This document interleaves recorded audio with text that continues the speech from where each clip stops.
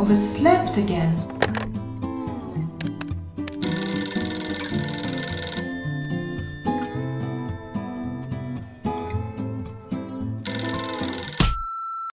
Just to let you know, we have to record a video today.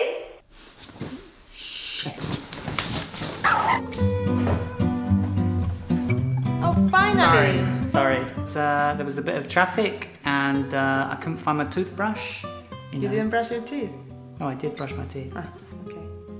Mientras que Philip estaba parando la alarma y quedándose un ratito más en la cama, yo he estado investigando y creo que por fin entiendo cuál es la diferencia entre must y have to, ¿vale? Así que si te parece, voy a explicártelo, ¿vale? Y me confirmas si estoy en lo cierto. Right, okay. ¿Sí? That sounds good. Yeah, perfect.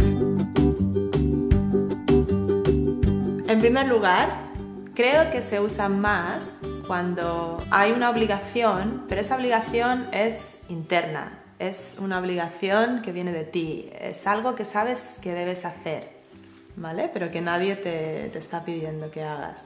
Sí. Yo diría, I must clean this house si yo me siento como mi casa está muy sucio y quiero limpiarlo porque me da mucho asco. It's a pigsty. ¿Cómo se dice a pigsty? Una pocilga. Es una obligación que me pongo yo.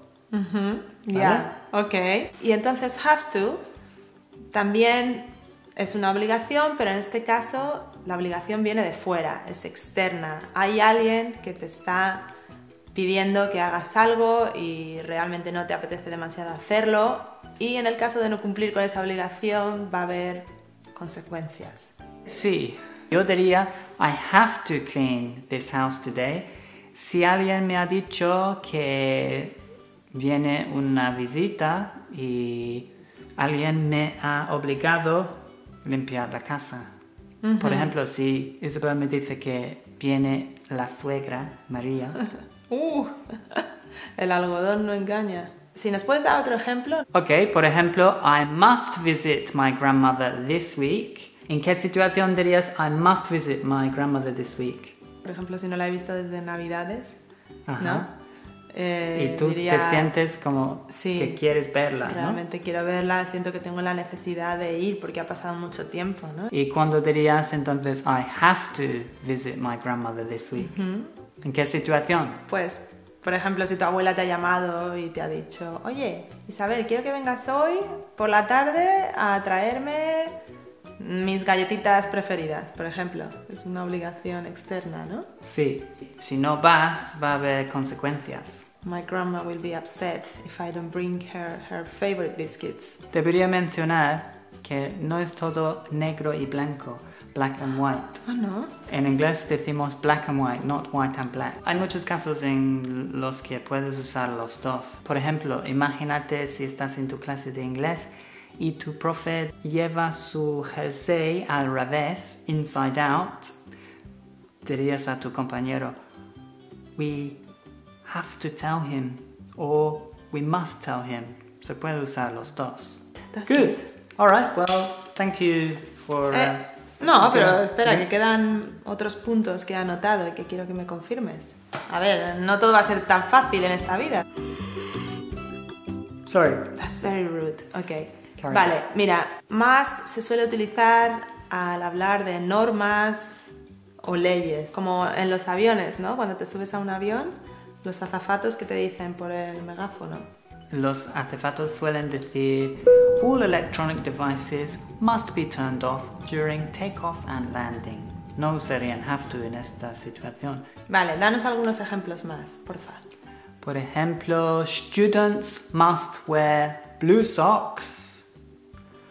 Dogs must be kept on a lead, or passengers must wear seatbelts. También he visto que must se puede utilizar para dar recomendaciones, ¿no? Is that right? That's right, yes. Por ejemplo, si tu amigo tiene la vista un poco cansada y necesita ir al oftalmólogo. ¿En inglés? The optician, pues le puedes decir, you should go to the optician and get your eyes checked. Pero si ves que tu amigo está tan ciego como un murciélago, as blind as a bat, pues le dirías, you must go to the optician. If you don't, you're going to have an accident. It is a must, ¿no? It is a must. Se utiliza mucho. Yeah. If you go to London, try fish and chips. It is a must. It's a must. O otro ejemplo, you must read this book. It's fantastic. It changed my life. Or that film is a must see. Yeah? Or this book is a must read. Ok. El último punto, ¿vale? Que tengo para must es que must se utiliza para hablar de posibilidades, ¿no? Pero son posibilidades que son casi seguros, 100% seguros o casi seguros. Por ejemplo, ¿dónde está Isabel? Si no está en casa, she must be shopping. No, at the gym. Si ves a alguien que está conduciendo un cochazo descapotable, a convertible car, dirías, wow. ¿Qué dirías? He must be rolling in it. He must be rolling in it. Tiene mucha pasta. Yes. Si alguien te cuenta algo muy sorprendente, le dirías, you must be kidding. You must be kidding. You must be joking. Si sales por la mañana y todo está mojado, ¿qué dirías, Isabel? It must have rained last night. It must have rained last night. Exacto. Ok, crystal clear. Thank you so much. Vamos a consolidar todo lo que hemos aprendido en un poco de práctica, ¿no? Ok, vale. Okay. Pues me voy a poner las gafas porque no veo 3 en un burro. I don't see 3 in a donkey. Okay, let's begin. Okay. I get up early tomorrow. I have a business meeting with my boss. Ooh, have to. Yes. Definitely. Defo. Yes. Okay. Siguiente. Judging by her accent, she be Spanish. Judging by her accent, she must be Spanish. Hombre. Yo también tengo que mejorar mi acento. Y ahora imagínate que quieres decir, ayer tuve que ir al dentista porque me dolía la muela del juicio. Your wisdom tooth. So yesterday I had to go to the dentist. Exactly, porque had to. Porque más no tiene forma pasada, ¿no? Es un modal verb. Exacto, muy bien. Ok, siguiente. You come and visit me in Barcelona this year. ¿Algo que dirías a tu mejor amigo? Yeah, you must come and visit me in Barcelona this year. Yes. ¿No? I got caught speeding. ¿Qué es speeding? Pasando el límite de velocidad. And now I pay a fine. I have to pay a fine. Yeah. Es una obligación externa impuesto por el gobierno, ¿no? Yeah.